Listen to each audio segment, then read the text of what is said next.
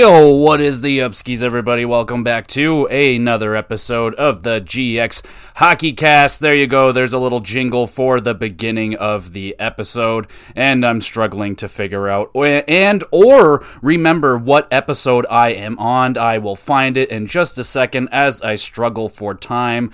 Oh, geez, there's been so many WrestleCasts recently. I cannot. There you go, episode 24, for goodness sakes. I found it. There you go. Episode 24. And there you go. So this week was a sad week for the hockey world.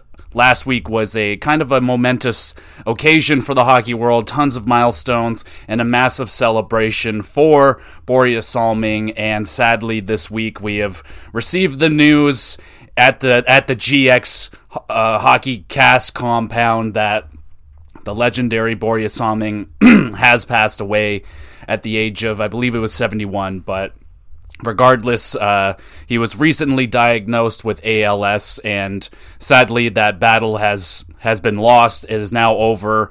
Thankfully, now some people can live upwards to 2 years battling this and onwards and so on. It's not a fun fight. It's not a fight that I believe can be won. I don't know. I'm not a doctor. Regardless, he passed away this week, and it's just tragic news, but there is a silver lining to this. The fact that last week the Leaf Nation got to celebrate that amazing, legendary player, it's not just about him being an important hockey player. It was how important he was to hockey in Sweden, how important he was to the country of Sweden. The first NHL player to be inducted who was born in Sweden into the Hockey Hall of Fame. So the amount of importance that he has to NHL hockey in Sweden, we saw it throughout this week. The outpouring of all the Swedish players, William Nylander, Mats Sundin, others. Sorry, I struggle to grab any other major names, but I know those two for sure came out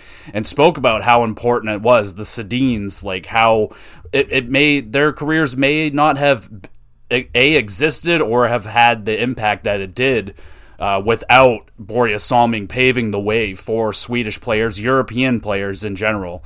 Like I talked about last week, European players back in the era that Borje played, which I believe was the 70s and 80s, long before my time, way before I was born, and way before I was playing hockey. He was already long done, long retired at that time, but I did my research over the last, since I heard about the ALS situation and so on and so forth. I looked into it, and I'm going to go over some of his career statistics and so on, just to kind of do a little retrospective on Borje. I can't do it justice because I didn't get the opportunity to grow up and watch him play like other people did, but like I said last week, the outpouring for those two big celebrations for Borje on the ice before the games last week were just incredible.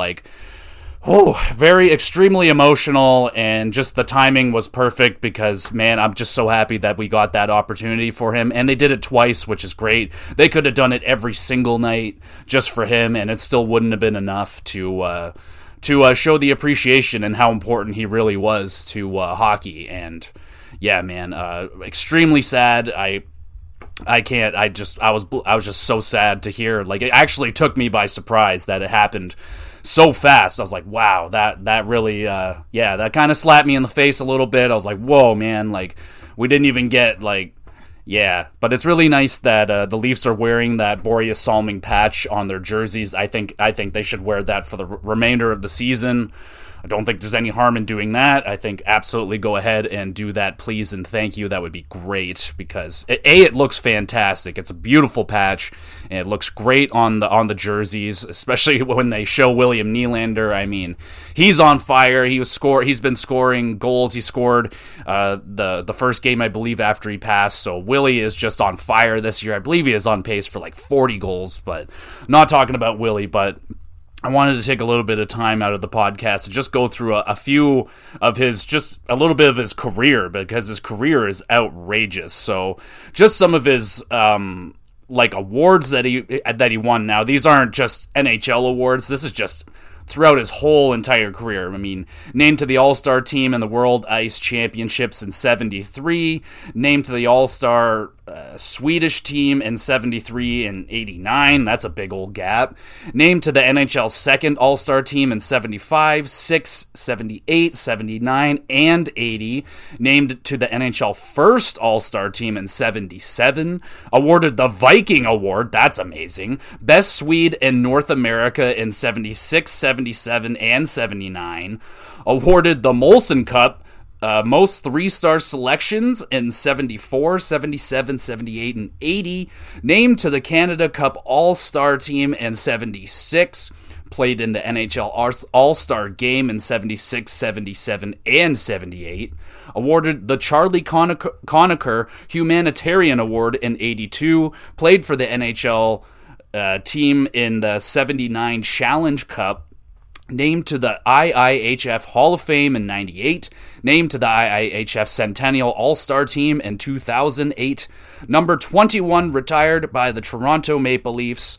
Named in the 100 greatest NHL players in NHL history. Swedish Ice Hockey Association All-Century Team. And I don't know if it didn't say... There's got to be the Hall of Fame became the first, So in November 96, Salmi became the first Swedish hockey player inducted into the NHL Hall of Fame.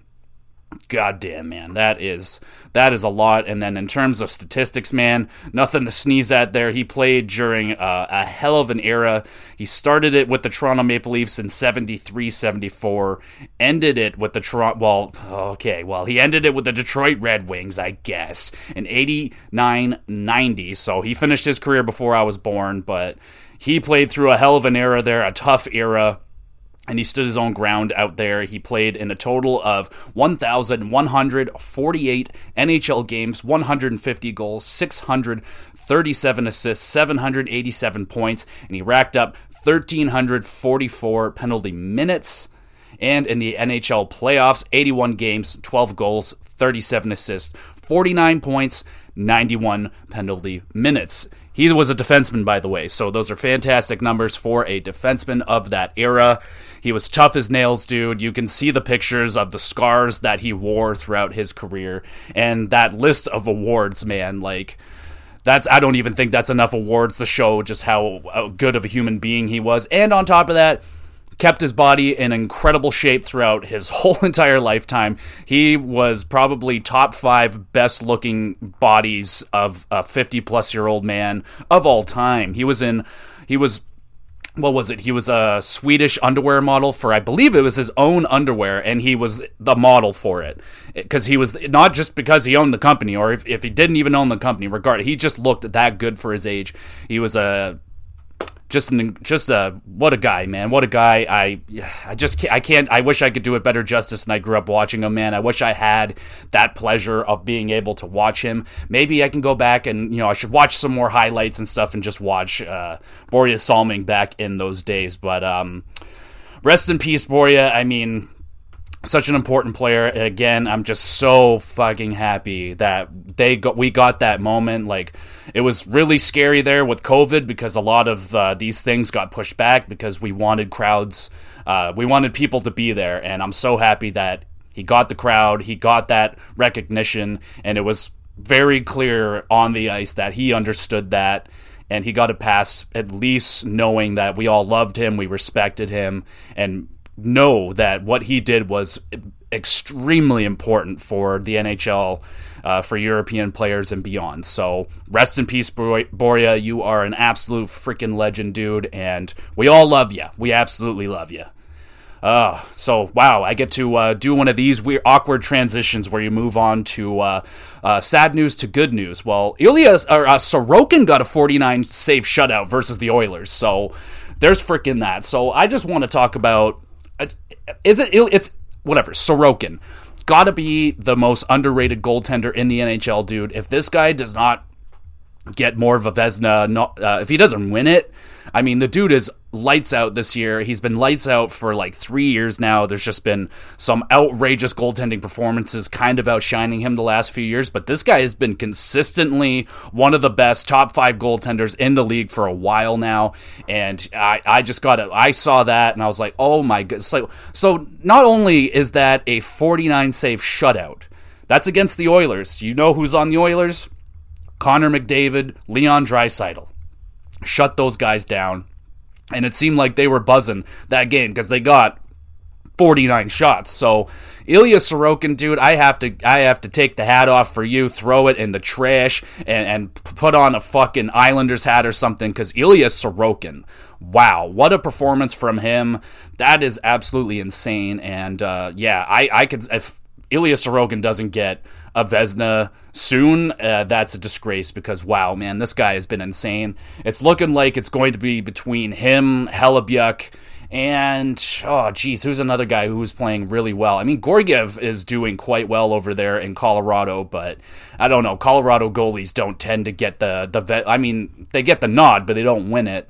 I don't know. It seems like those two right now. I'm trying to pull out a third name, but I don't know. I'm thinking about a lot of teams' goaltending is struggling right now. Like Calgary's goaltending, it's not been great. Frickin' Vegas' goaltending has been solid. That Thompson kid could win the Calder, but Sorokin, dude, wow, what a game. That has got to be one of the best shutouts in NHL history. That is just freaking crazy, dude.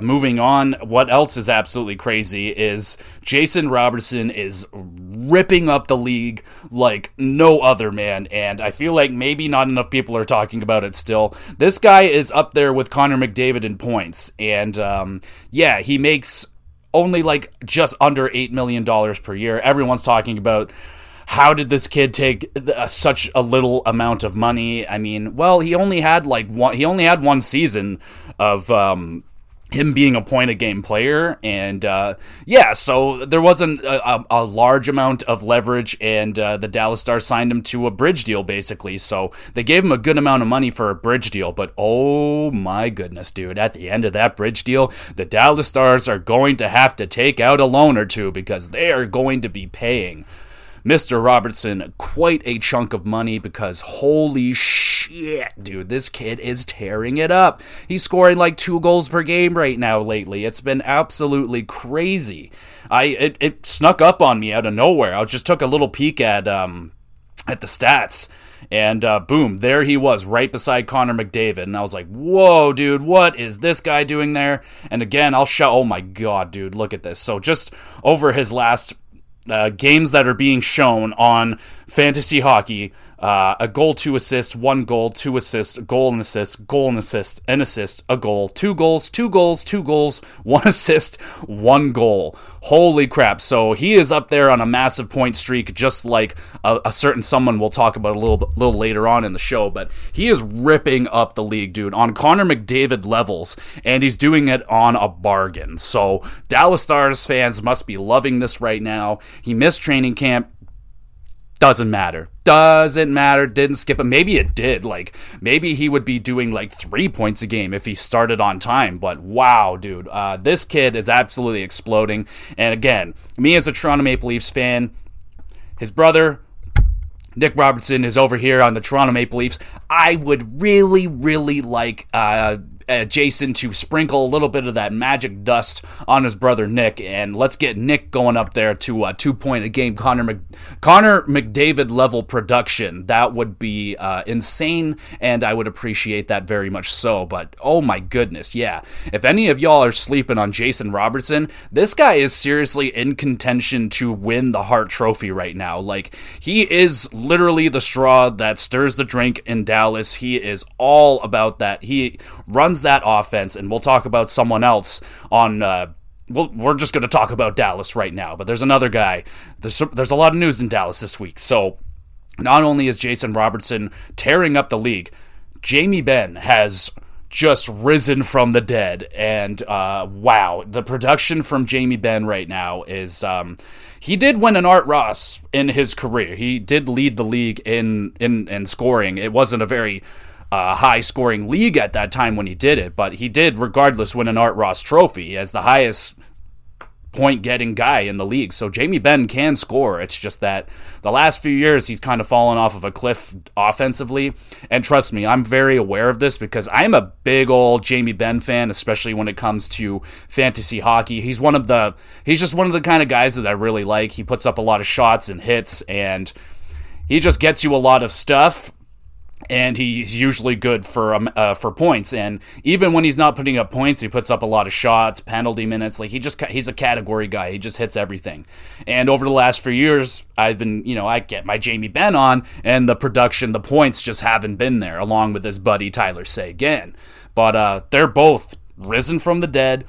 Tyler Seguin, not as much so as Jamie Benn this year. I don't think anybody saw this from Jamie Benn. He is on fuego, bro. He is on fire, and trust me, I know this because, again, I have Jamie Benn on my fantasy team. I picked him up in free agency the day before he scored his hat trick, and he has just been lights out ever since. He's literally a top 20 player in the league right now. He is destroying, and it's great to see because Jamie Benn is a fun player to watch. He's one of the true power forwards, one of the rare power forwards left in the game. He can beat the crap out of you. He'll crash the net. He can score goals. He'll fight. He is the captain of the Dallas Stars. But yeah, Dallas is humming right now, and usually for Dallas for the last couple of years, it's just been the Robertson line with his buddy Joe Pavelski, Little Joe, but also his other buddy, Rupe Hintz, who just signed a 8-year extension worth, I believe, I don't have the exact number, but it's an 8-year extension.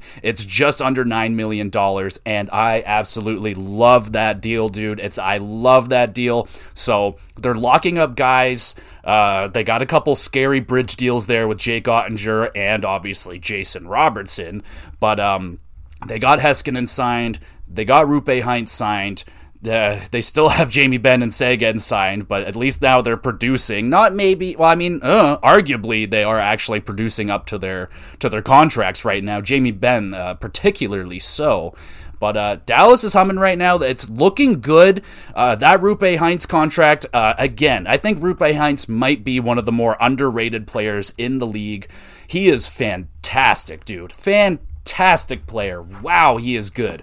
I don't know if it's just because he's playing with Robertson, but regardless, chemistry is really important in the league, and that line has chemistry. That line of Jason Robertson, Rupe Hintz, and Joe Pavelski, goodness, that group of that line has been buzzing for years now, at least 2 years. This year, Robertson's taken another step. Rupe Hintz has been a point-per-game player, 37 goals last year. This guy is incredible, and for them to lock him up for 8 years, under $9 million, that's an incredible deal. I think it's under 9. It's under 10 guaranteed, under $10 million. So they did a fantastic job with that deal. 8 years, I believe he's only like 24 years old, so that should age really nicely, especially with the cap going up. Other guys are going to make more money than him for that production, so Dallas is getting a little bit of a discount here. That could go a long way with the contract discussions with Robertson and Ottinger when those dreadful day comes when they have to talk to those guys again for money. But for now, Dallas is humming. They're looking real good, real tight. And I like that deal a lot with Rupe Hintz, man. He's fantastic. He's a really good player, and we're going to be hearing about him for a long time because that combo of Robertson and Rupe Hintz, don't know how long Little Joe over there, Joe Pavelski, is going to hang on, but for his age, he continues to produce at ridiculous levels. I believe he even had a career year last year, something like that. Regardless, he's playing incredible for his age. The Father Time has not attacked Joe Pavelski just yet, so that line is doing just fine. And now that Jamie Benn and Seguin are buzzing again, Dallas is doing really good. Ottinger's playing fantastic. It looks like he is the real deal. He wasn't just a playoff run, so I'm really happy because I was a big fan of Jake Ottinger last year. And yeah, Dallas is doing really good. And wow, I didn't expect to talk about Dallas that much, but they're a cool little team, man. They're a fun little team, and they're going to be a problem in the playoffs, man. You don't want to have to deal with Jamie Benn and the Dallas Stars in a 7-game series. So look out for the Dallas Stars, man. So looking real good for them. Moving on, speaking of looking really good, Carolina, their team isn't looking really good right now, but they did also offer their goaltender, oh goodness, I do not know his name that well, but they have a young goalie there. They signed him to a 4-year extension worth $2 million per season. It's a fine contract. Looks pretty good. I mean, Antti Ranta, I don't think is going to be there that long. And the way that he's been playing so far this season, looks like he could project to be the starting goaltender as soon as next year. Who knows? He may even be able to steal that job this year. But looks like a really good deal. Again, that just makes me look at the Spencer Knight one. And I know Spencer Knight's playing pretty good this season, but that amount of money just seems really high considering that, especially with Florida spending already so much money on Bobrovsky, I would feel that maybe they would have been able to get a little bit of a better deal on Spencer Knight. But I like this deal for Carolina. It looks good. Their goaltending situation seems to be okay. They're in a little bit of a rut right now. They're been losing quite a few games. And haven't been looking very Carolina the last little bit here, but at least they got that extension done, so I would say their goaltending situation seems to be in good hands. They have fantastic defense, so I would say that their goaltending looks pretty good right here. I don't know if this is pretty good or really, really bad. I think it's a little bit of both, but the Anaheim Ducks finally got their first regulation victory of the season. Yes, that is correct. The Anaheim Ducks have not won a game in regulation it took them over 20 games to do it finally. And they did it over the frickin' Rangers of all teams. Like, really, bro? The Rangers.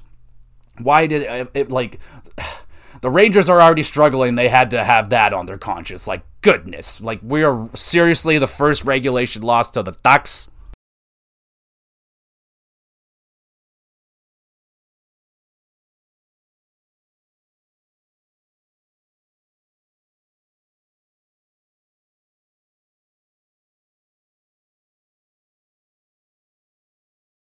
Yeah, so that is really not good for the Rangers. They have been, what is the term that the children are saying nowadays on the playground? What, the Rangers are, mid? Is that the term? That's the term. Okay, we'll go with the mid.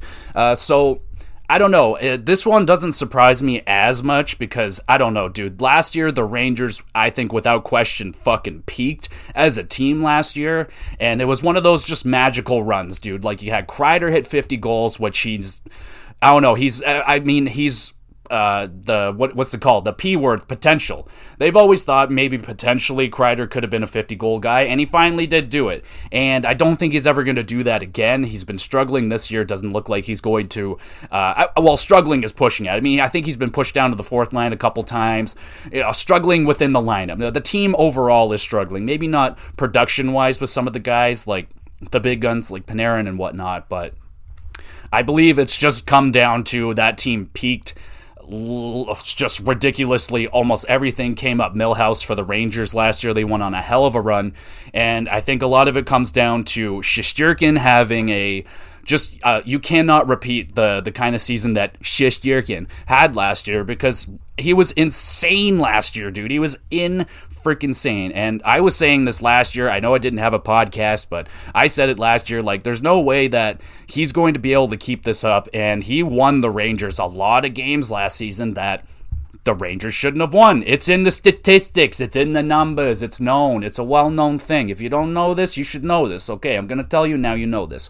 But Shesterkin played out of his freaking mind last year. And it's not that he's even playing bad this year. It's just that he isn't playing Goku Super Saiyan level 90 like he was last year. He was just so good last year, won the Vezina, dragged the Rangers into a very prominent spot into the playoffs, took them deep into the playoffs, and yeah, dude, he had a hell of a run. And who knows, if the Rangers happened to win the cup, I think it would have been without question it would have been because Shesterkin got them that cup. So he had an insane year, and goalies don't tend to keep up that type of elite play to that level very consistently. Now, you're talking guys like Dominic Hasek in the dead puck era kind of thing. So we're very not in a dead puck era time, but Shesterkin isn't playing bad this season. He's playing just fine, like arguably good for numbers, but in terms for comparables to Shesterkin numbers, he's not playing up to Shesterkin levels. So he's not very Shesterkin this year, and I think the Rangers go with how Shesterkin goes. So if Shesterkin's playing kind of mid, then the Rangers are kind of mid, because I don't know, you look at their roster up and down the lineup, looks pretty deep, but I feel like a lot of that comes down to that young gun line of Hedl, Lafreniere, and Kakko. They had to take that extra step, and they definitely just haven't. I mean, it's just not there. It looked really promising in the playoffs, man.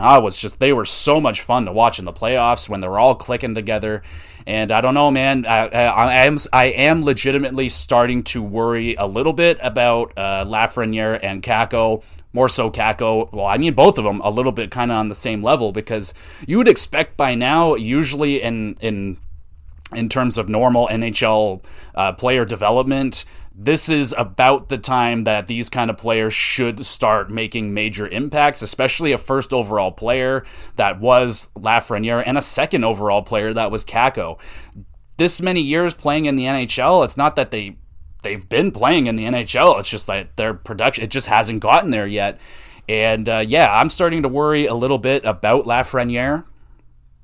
I mean, he's only got 10 points, man, and Kakko's only got 8, and Hedl's doing bad. He's only got 11, so it's not that much better. So yeah, it's not the level that you were expecting. Like you were looking at a guy like, what's the guy in Carolina's name that's just fucking popped off over there? Not Jarvis, but whatever, Nachas. So a guy like that, like, they've been waiting over there in Carolina for him to explode, and now he finally has. So still waiting for that type of explosion for a guy that was a first overall pick. But I don't watch Ranger games on the regular, so Rangers fans, you would have to tell me, like, are they doing something wrong with these young players over there with their development? Are they not getting enough time? Are they not getting enough of that beep? Are they just not being utilized properly with a coach that maybe doesn't use young players? Should they maybe explore trading one or two of these players? It seems like the time to have traded them maybe would have been in the offseason when they were lighting it up in the playoffs. But, I mean, would you want to do that? Would trade a first overall pick who appears to have found it and figured it all out in the playoffs? And, yeah, it's a tough move, man. It's a tough call with the Rangers. But right now, they're as the kids call them, rather mid. And they need to get it going, because the standings are looking pretty good, and we're going to take a look at the standings here, and I'm going to go through all the teams, and we're going to see where they're sitting and which ones I think are good to go for the playoffs and which ones aren't going to make it, and so on and so forth. And if you want to go back and listen to my prediction episodes back then, you can go. I'll have to go back and listen to those, and we'll go through and see how horrible my predictions are. The only one that I can remember that I know I was just horrendous on was the Bruins. I said they weren't going to make the playoffs, and they're phenomenal. So there you go. Fuck me, Bruins fans. You could say you can laugh at me. There you go. Just a Leaf fan here, getting it wrong all the time with you damn Bruins. You guys are always fucking good. But hey, maybe you guys are peaking too early and you're gonna just kaputs in the freaking playoffs. But we'll see. We'll probably end up meeting you guys in the first round yet again, and my soul will be broken one more time. Regardless, we're going to take a look at all the things, and we'll do our own contenders and pretenders and so on and so forth. But before we get to that, let's talk about the Toronto Maple Leafs this week. They did make a trade. They acquired Timmins from Arizona. What is his name? Connor Timmins from Arizona. And they trade away Curtis Douglas, the 6'9" behemoth forward. Now, the word on Douglas is I don't think he would really project to be an NHL player, because he can't skate very well. So that doesn't really, I mean, it's not the end all be all for players. I mean, John Tavares can't skate very well, but he has the talent to back it up. Anyway, the Toronto Maple Leafs make a trade. They acquire a right-handed shot defenseman, which is great. Excuse me. And on top of that, of course, he's from the Sault Ste.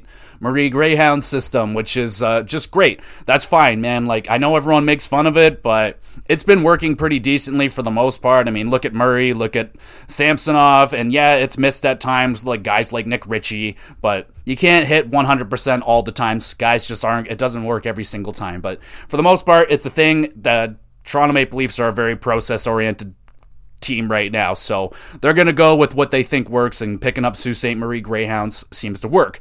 Now, Connor Timmins is sort of a reclamation project. He's been playing with the Arizona Coyotes, struggling to be in that lineup consistently, playing not that great over there. I don't even know if he's been in the lineup, so that says a lot. If a young defenseman can't make it into the Arizona Coyotes lineup, that's not great. So the Leafs are going to hope to bring him in, get him into some familiar systems. Be like, hey, remember the Sault Ste. Greyhound days? That was awesome. We'll just do that with you here, and then maybe he'll fit in good. And the big kicker with this guy is he played with Rasmus Sandin in the Sioux, as far as I can remember. If my brain is betraying me, let me know. But they were a pairing before, so that's great. He's a right-handed shot, so that's fantastic. It'll add to depth. I don't know if this guy's going to crack the lineup. Still to this day, he hasn't made it into the lineup yet, so I don't know if they plan on using this guy just yet.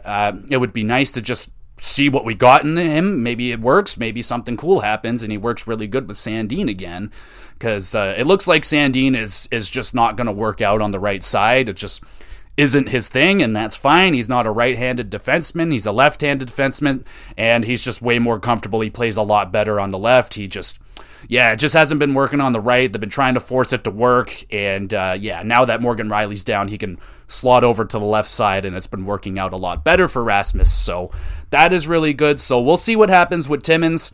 Can't say too much until I just want to see him play with us before I can say too much about him. But I'm happy that it's a trade that makes a lot of sense. We're hurting on D, so you can't have two. You got to get that defensive depth, and if this guy can make an impact in the NHL, he's 24, so there's a chance, but the ceiling probably is or the window is closing on this guy. But we'll see what happens. I'm rooting for him for sure.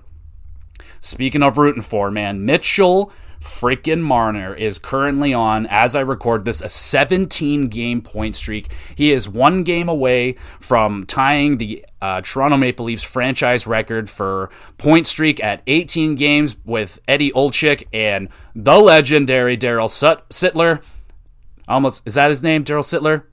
I don't know. I confuse it sometimes with Daryl Sutter. Hopefully I got that right. Regardless, Sittler. So that is some pretty big company right there. Honestly, I don't know much about Olczyk other than his panel duties, so I didn't watch him. So I was just like, okay, I know that name, but I don't know much about you at all about the hockey player. But I guess he was pretty darn good if he had a point streak of that length. I know Sittler was darn good, so there's that. My dad always told me how good he was.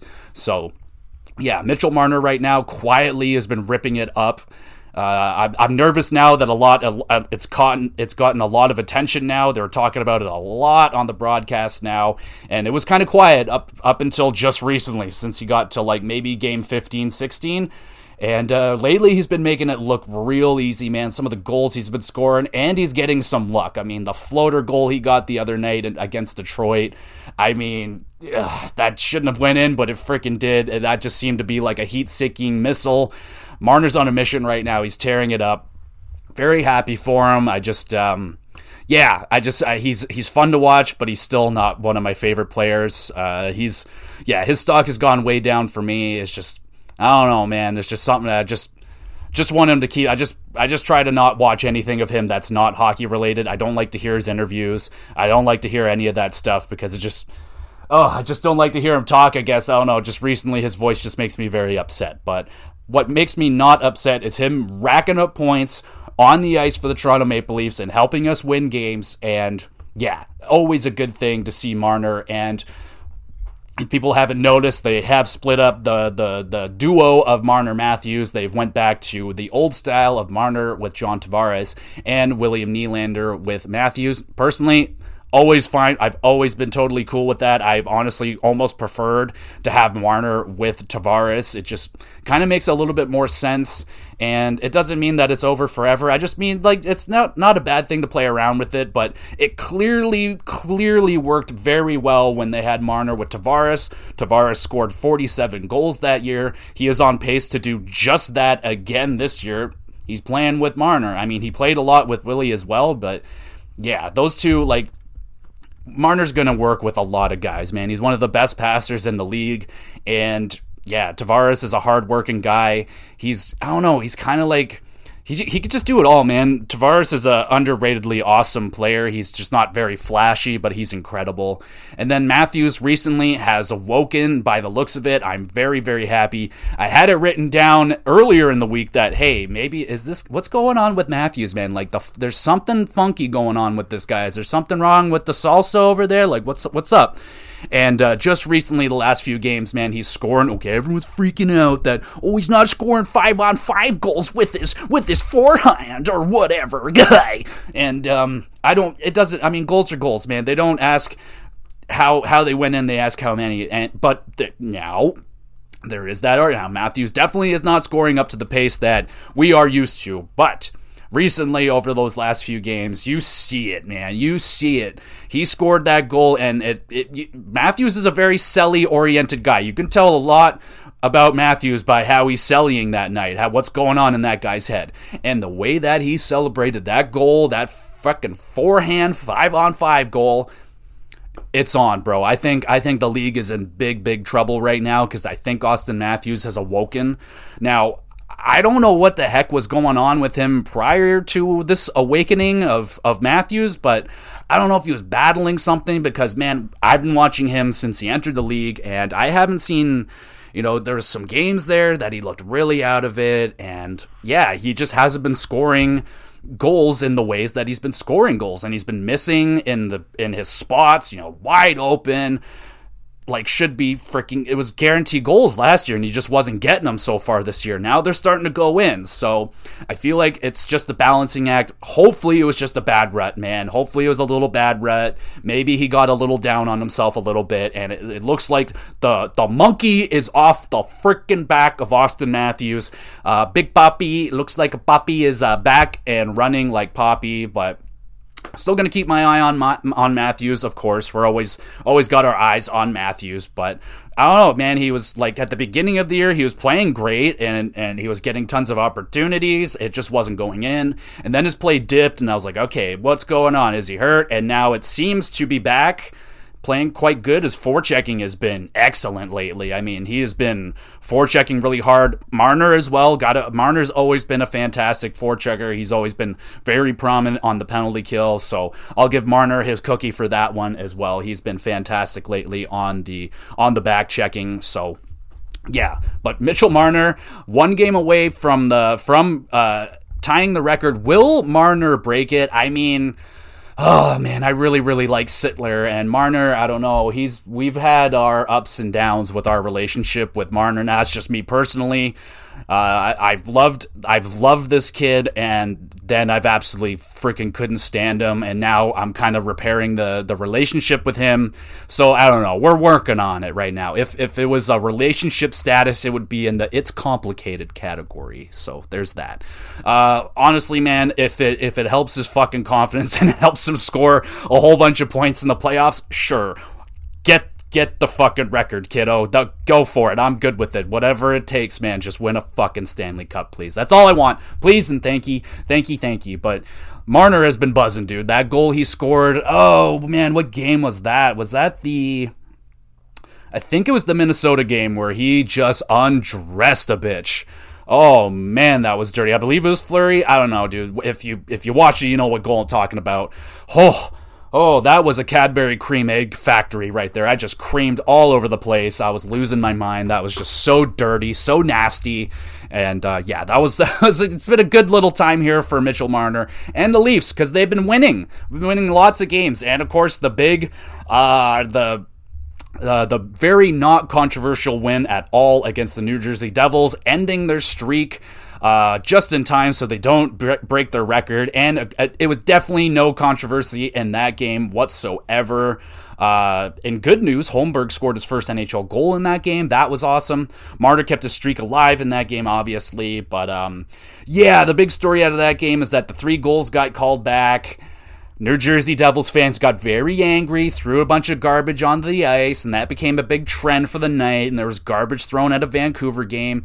Elias Pettersson got hit with jelly beans, and everyone's freaking out like, oh god, the players are in danger. And yes, you should never throw anything on the ice. That's stupid. And apparently how this all started is because, and it's really funny. that a Jersey fan threw his hat on the ice because it was a hat trick of goals called back. And that is incredibly hilarious. But then someone just saw it as throwing trash on them. Then the carnage started throwing trash on the ice. The Toronto Maple Leafs left the bench, came back. Lindy Ruff says, please stop it. Please, please, please stop. Shay's going, come on, guys, this is ridiculous. And it was extremely embarrassing. It was embarrassing, man. It was weak. I understand the frustration of Jersey fans. Like, it's totally understandable to be upset. Totally get it. Don't throw shit on the ice. Grow up. Come on now. But regardless, the Leafs won that game. Yes, 3 goals got called back. 2 of them were for sure God call them back, man. One was kicked in, and the other 2 I'm kind of blurring on. But the first one I know was the one of issue where Murray's kind of like arguably his leg. So I would give that one sure. Call that. You didn't have to call that one back. But at that time, the refs didn't know that 2 more goals are going to be called back later on. So I don't know, man. Yes, it was a fucking mess of a game, but it doesn't mean that throw trash on the ice. Regardless, dude, that was a massive win for the Toronto Maple Leafs. Murray has been playing fantastic, dude. And the ending of that game was awesome. After the crowd grew up, the rest of that game, like the last 9 minutes of the Leafs just hanging on, Murray was excellent, dude, and just beating that, ending that streak at 13. That was an incredibly fun game. Definitely my favorite game of the week. And they threw crap on the ice, which lost a lot of points for me, but it was still my favorite game of the week. And after that, they played Minnesota. They beat them 4-3. Murray, another controversy in this game was Matt Murray knocking off the net off of his post a whole bunch of times. And just, okay, whatever, man. Like, it's a smart play. You can't. It's just a smart play. If he didn't get in trouble for it, yeah. If he keeps doing it, he's gonna get in trouble for it. But I think that just goes to show a little bit of that playoff experience that Murray has. Now that's a playoff fucking move right there. I don't know if that shit's gonna fly in the playoffs, but I can see him pulling that kind of shit off in the playoffs. And if we get that result, you get a minute and a half break, and they got to come out and fix the post. All this yada yada. That's huge, man. And I mean, it helps the other team too. The other team's getting a break as well. But if the team is like buzzing, they got all the momentum, that could really be a useful card to play for Matt Murray. You just cannot play that card too often, especially already. Everyone's already all over him about it. Everyone was talking about it this week. Oh, he's pushing the net off on purpose. It's whatever, man. It's a fucking smart play.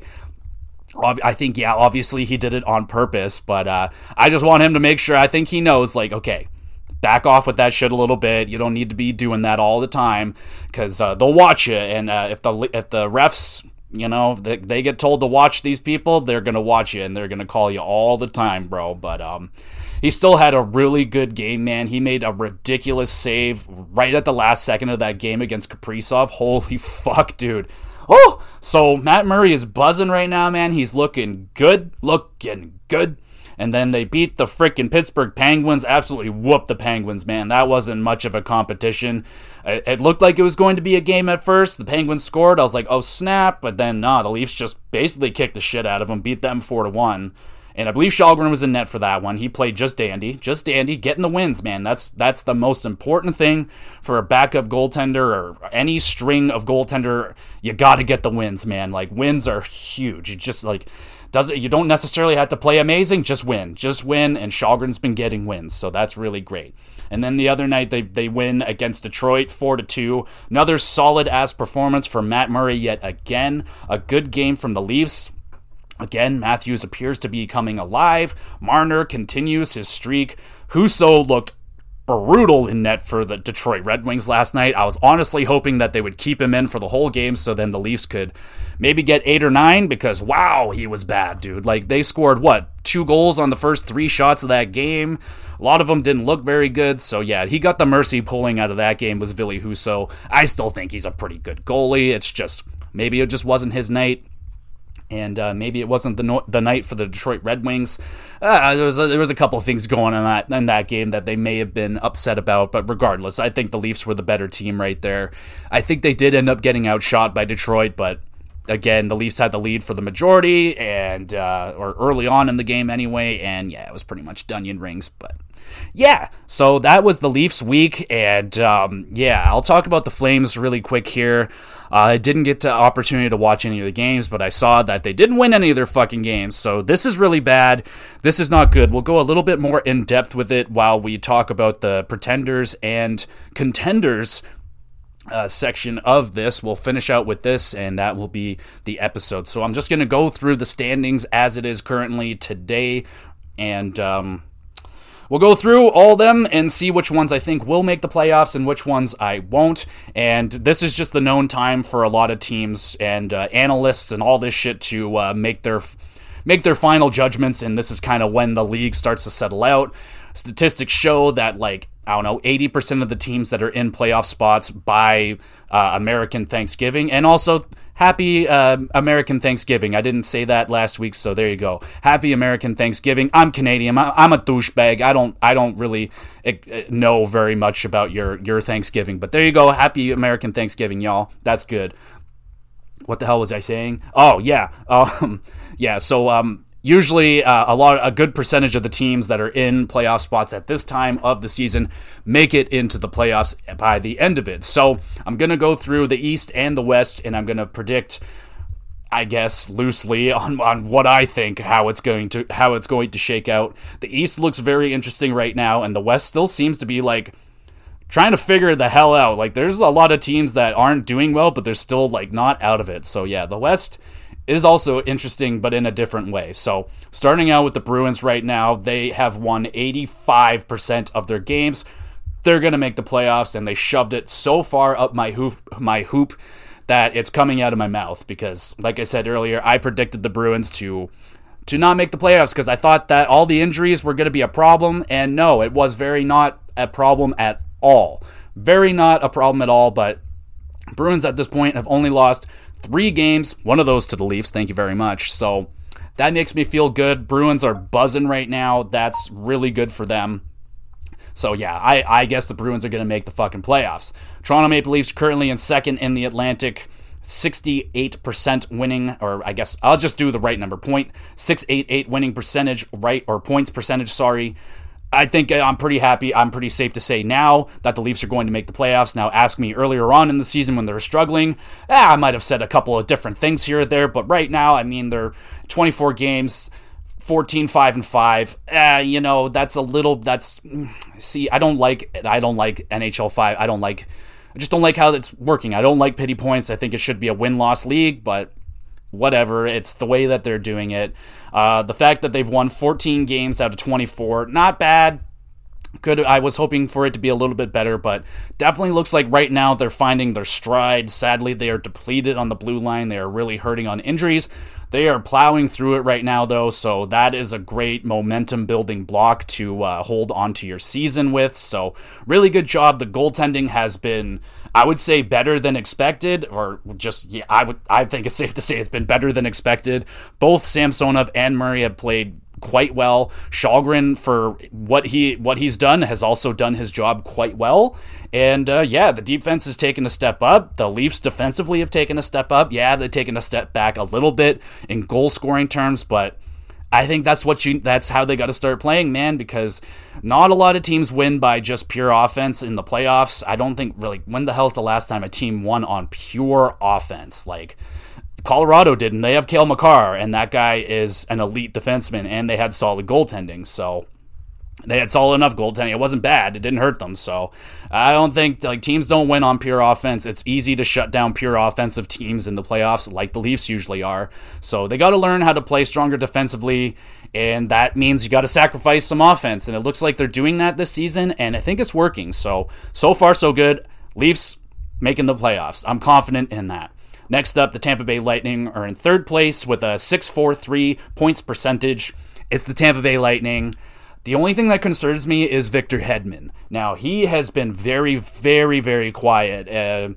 Not only in terms of Victor Hedman standards, just in terms of, like, defenseman standards. I mean, he's barely getting anything right now going. And I'm sad because Victor Hedman's one of my favorite players in the league. And I haven't had an opportunity to watch a whole lot of the games, but I'm seeing a lot of minuses in his stats. Tampa hasn't been winning as much as they're more than likely used to, but can you blame them, dude? Their playoff runs over the last 3 years have been vicious, and they have to be experiencing some sort of level of burnout.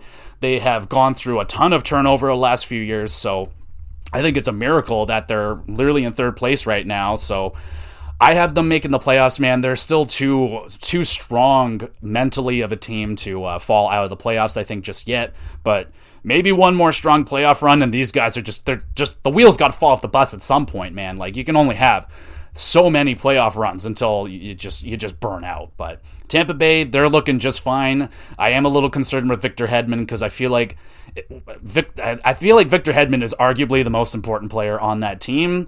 Him or Vasilevsky, but yeah, and even Vasilevsky hasn't necessarily been playing up to his standards either, so there's that. In terms of the Metro, in first place, you got the New Jersey Devils. 0.826 points percentage. They are looking fantastic right now. 19-4-0. Looking good. I think it's safe to say that the New Jersey Devils are going to be able to hang on to this. They're playing great now.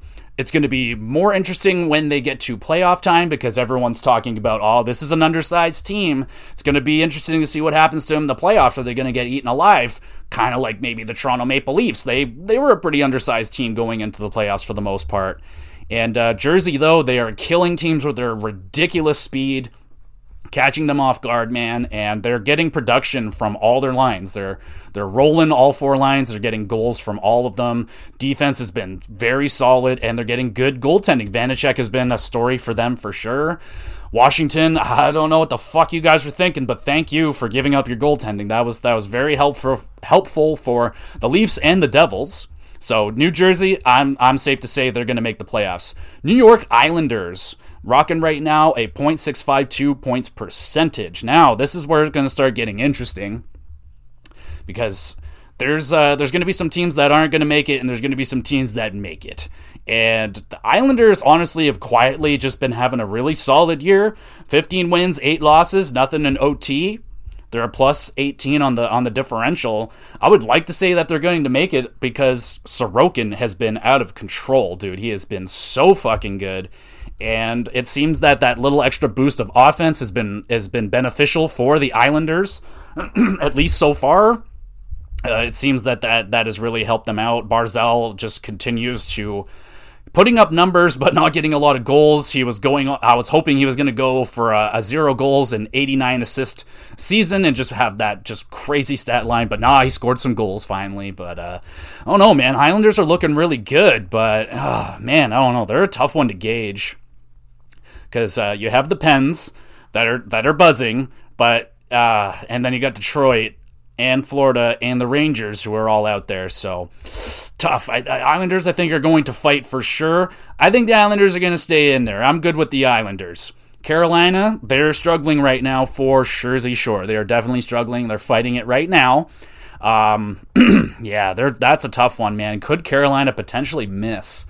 They're such a strong, balanced team all throughout. That's tough, man. But right now they are 11-6-5, a .614 points percentage. So the Detroit Red Wings have a better points percentage than them right now, and they're in a wild card spot. Oh, that's going to be tough. That is tough. I guess maybe I should have wrote some of this out so I didn't have to think too hard about it. But I don't know, man. Carolina's really strong. I haven't been watching them all too much. I think Carolina's going to make it. And then Detroit, I don't know, man. They're really hanging on in there, but I think the wheels might have to fall off the bus on this team at some point. They had a really good early schedule, and I don't know, they got beaten by Toronto in pretty convincing fashion the other night. They're going to have some more tough teams going on out there, so I think it's really encouraging for Detroit fans that it looks like they're taking that next step into competitiveness, but I just think the other competition in this division right now is still too strong, so I have Detroit not making the playoffs after that's just I think it's going to start coming back down to the reality for them a little bit, but it's definitely not going to hit them as hard as teams like Philadelphia or Buffalo. I don't think it's going to fall. Your guys are going to fall off the cliff that bad, but I just think you're gonna just miss the playoffs, sadly. Pittsburgh, that's another tough one, man. That's a tough one. Geez, man, it's just their defense is so bad. It's just not been very good. Really goes on how strong is how motivated is Crosby, Malkin, and Letang going to be to drag this team there? So far, it's been decent, but they've definitely had some rocky moments. It's been an up and down season for them so far. Ooh, that's tough, man. So 1, 2, 3, 4, 5, 6, 7. Oh, the Pittsburgh Penguins. I don't know if I can count out Crosby, man. I'm going to have the Pittsburgh Penguins making it. And then, okay. So I only have one more spot. So it's between the Florida Panthers and the New York Rangers. Who's going to make it? That's tough, man. I think... Fuck.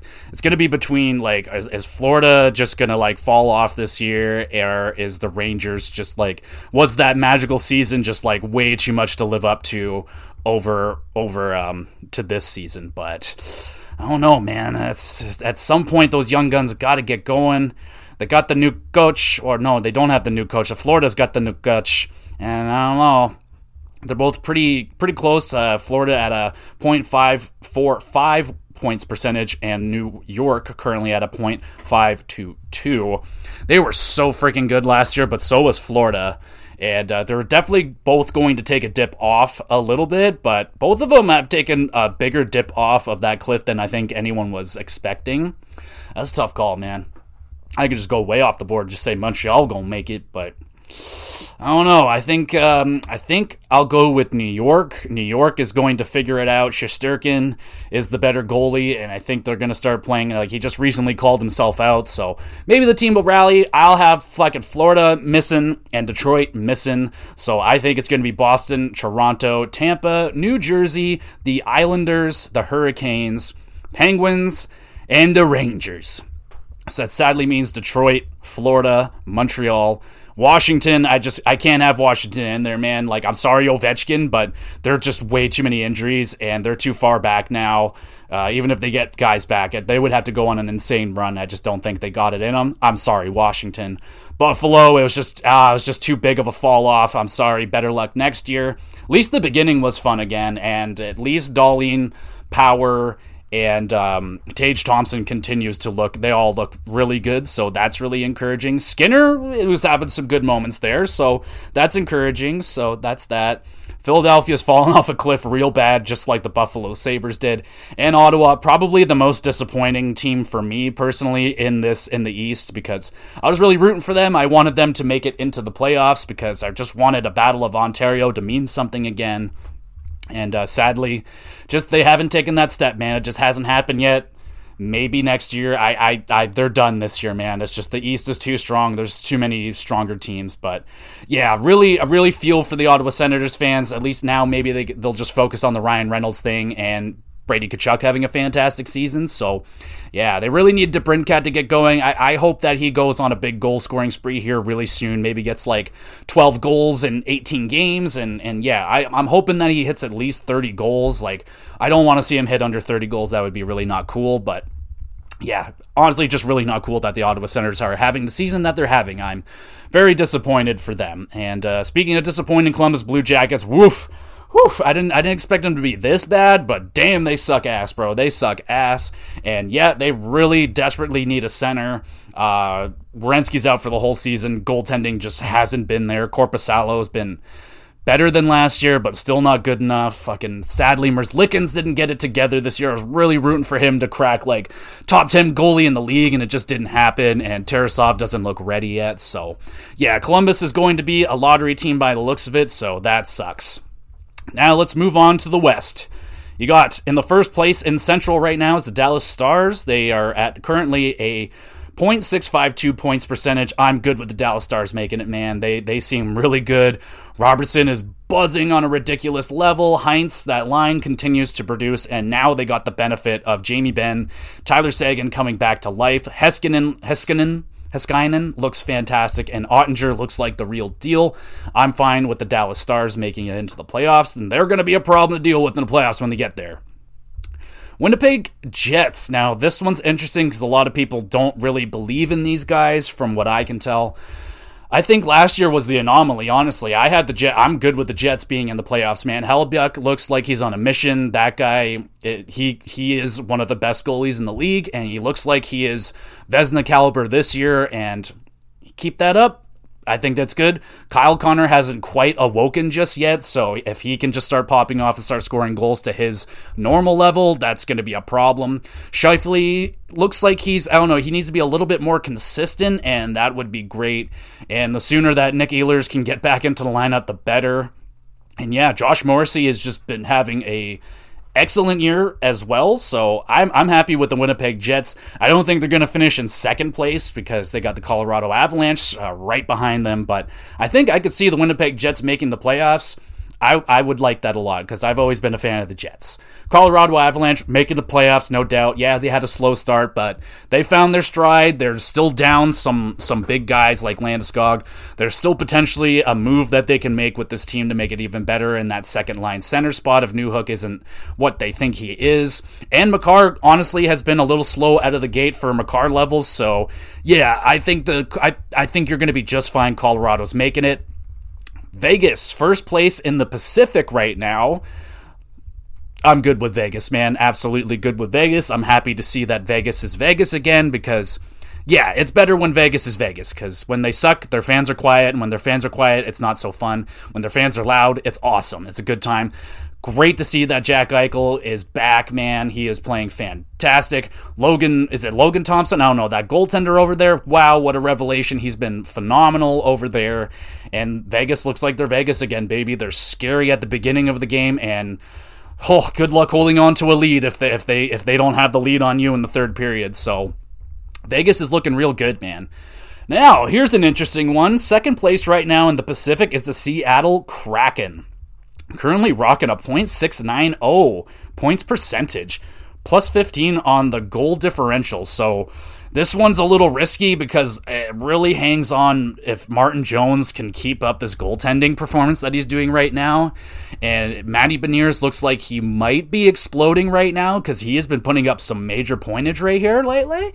And they're 13-5-8, which is not bad at all. They got some games in hand. If they can make those games count, man, could be really good for them because you got the Edmonton Oilers behind them. They're struggling, man. They're going to be down Evander Kane, and that's bad. But Connor McDavid, he cannot be denied, can he, man? Like, their team is really bad, though. With if they didn't have Connor McDavid with just Leon on there, I think they might be a lottery team without McDavid. They're just horrendous, but. And then Minnesota, I don't know, man. It's looking a little. And then St. Louis, Calgary are both like, what the fuck is going on? Nashville, they're trying to come back. And Vancouver, I don't know. The West is so confusing right now. Like, there's a lot of teams that. St. Louis. Oh God, this is tough. Hold on, let me work this out. I would love for Seattle to make it in there. That'd be really fun, but. Can I actually count out Edmonton and Calgary? Calgary, it's starting to look like we might be counting them out right here because this is like getting into like what the fuck is going on territory. I'm getting nervous a little bit with the Flames. St. Louis, they're just so ridiculously inconsistent. Minnesota as well, they're kind of inconsistent, and Edmonton has just been holy crap, man. But McDavid, this is a tough one, man. This is tough with the West. I'm having a hard time figuring this one out. I think for the sake of awesomeness and how fun it would be, sure, let's have Seattle making it. And then Los Angeles are in there still, eh? Oof.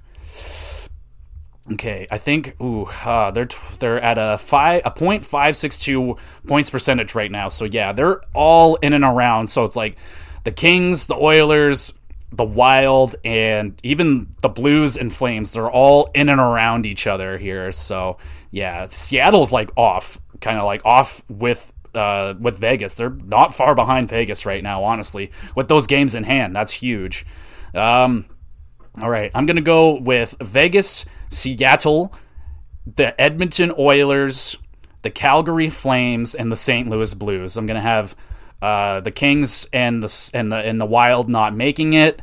I just think that Los Angeles, they're just not getting it. They're not getting the goaltending that they need, and yeah, I just don't think that's it's all gonna make. I think last year was a little too much, And I'll have the Kings making it out for the sake. I want the Kraken just to make it because that'll be fun to see what they can do in the playoffs. And Edmonton, I can't count out Connor McDavid. The Flames, I just want the Flames to make it, man. They're so, come on. Like, geez, it's the Flames. Like, they really shouldn't be struggling this bad right now, but I think the Flames are going to bounce back and they're going to make it. Same with St. Louis. So, sorry, Minnesota. Like, you're a fun team to root for, but you're like, if Kaprizov goes down, you're Dunyan rings. So, yeah, and it seems like a lot of those guys that had career years last year, well, Hartman's been out, so it's kind of hard he's not going to have as good of a year as he did last year. Foligno's been hurt, but he's back in the lineup now doing better. I don't know. Minnesota's just been a little too inconsistent. Goaltending's been a little inconsistent. Fleury's been great and terrible at times. So, yeah, I think Minnesota's not going to make it. And then, I already talked about the Kings. Edmonton, McDavid, I won't count them out. St. Louis, I just think their team is too good. Like, honestly, I just think all these guys are going to start figuring it out. Like, Kyrou and Thomas. I think Thomas just got hurt, but Kyrou has been starting to put up the points. Ryan O'Reilly was on fire there for a minute, and now he's, cooled off a bit. So, I don't know, man. I think the Blues are going to be able to figure it out. There's still that playoff mentality team. They still have a lot of those guys there. So, I think they're going to be able to figure it out. And that leaves Vancouver. No way. I can't have them after just the way that their season's been going. It'd be fun if they made it, man. I'm down with any Canadian team making it because that's just always fun and good for the NHL. Nashville, I just don't think they got it, man. I just don't think they have the forward talent to get it done. I'm sorry, Nashville got, and Yossi just had such an outrageous year last year. Saros was winning a lot of games that they probably shouldn't have been winning, and you can't count on that every single year out of a goaltender. San Jose, no, just no. Arizona, we get into the teams that are clearly tanking right now. Arizona, putting up a fight. They're putting up a lot more fight than they did last year, so there's that. Vejmelka has had some insane performances this year. Clayton Keller continues to just kind of baffle me. He continues to just be putting up points on a team that he shouldn't be putting up a point a game level amount of points up. That's just fantastic. So Clayton Keller's been good. Chicago, man, I don't know when they're going to decide to trade away Patrick Kane and Taves. They've been playing good enough. I feel like just get it done, man. Just do it. Just trade them all away.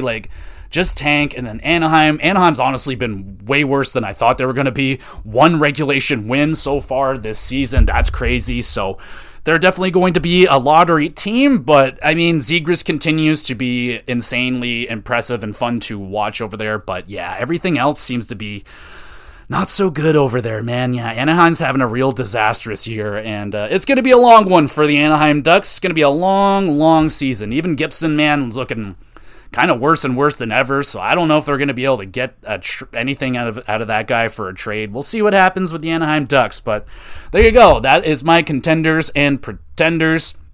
Let's just go through it one more time quickly.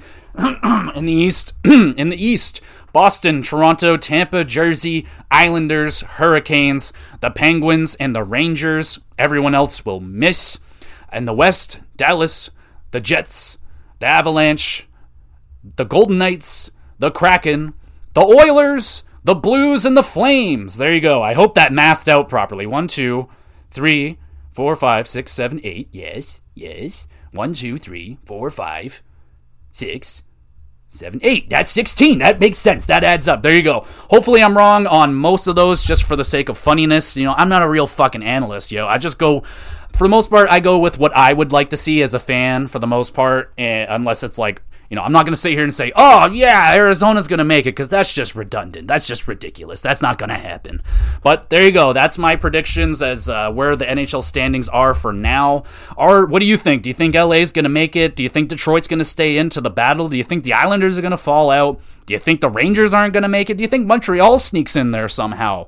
They're not doing bad, man. They're really not, but I just think the Magic's going to wear off as the season goes on. It's really fun at the beginning. I just think it's going to wear off with the Habs. I just don't think I talked about the Habs. I'm just happy for the Habs that they're having fun over there. That's all that really matters for the Habs. So, and the young guys are doing really good. That's a lot. That's just great. Suzuki is, wow, what a player. What a player. What a player. Great player. So, yeah, there you go. Do you think Vancouver's going to make it somehow? Do you think the Kraken are going to make it? That's kind of like the weird one right now that really sticks out. They're playing good, man. They're playing really good. They're playing the way that I thought they were going to play last year. And that's why I put a lot of my eggs in that basket last year and bet hard on the Kraken. And they made me look like a real dummy. But I don't know, man. As long as Grubauer stays away from that team, they'll have success. But can Martin Jones get the Kraken to a freaking playoff spot? I think for the sake of entertainment, that would be awesome. And there you go, guys. That is another episode of the GX HockeyCast. I hope you guys enjoyed it. And make sure you go back and check out the GX Gamercast. I did a modern review of Deathloop. That was a very fun game, so go check out my review on that. And I did a review of Survivor Series War Games that came out just the other day, so if you missed out on War Games, go check out my review. Was it good? Did it live up to the hype? Because I had a lot of excitement going into the show. Did it live up to the hype? Do we have a Match of the Year contender in there? You'll just have to listen and find out. So that is the WrestleCast. Thank you, everybody, for listening. Make sure you go check out the YouTube channel, GamerGX Videos. Daily uploads over there doing Uncharted 3 and Disco Elysium. Having a great time playing those games. And, yeah, there you go. Let's go, Leafs. More games. I didn't tell you the games that they're going to play, but it's okay. We'll just talk about it next week. We'll talk about all the Leafs, and hopefully they just continue on winning. And thank you again for listening. I am outie.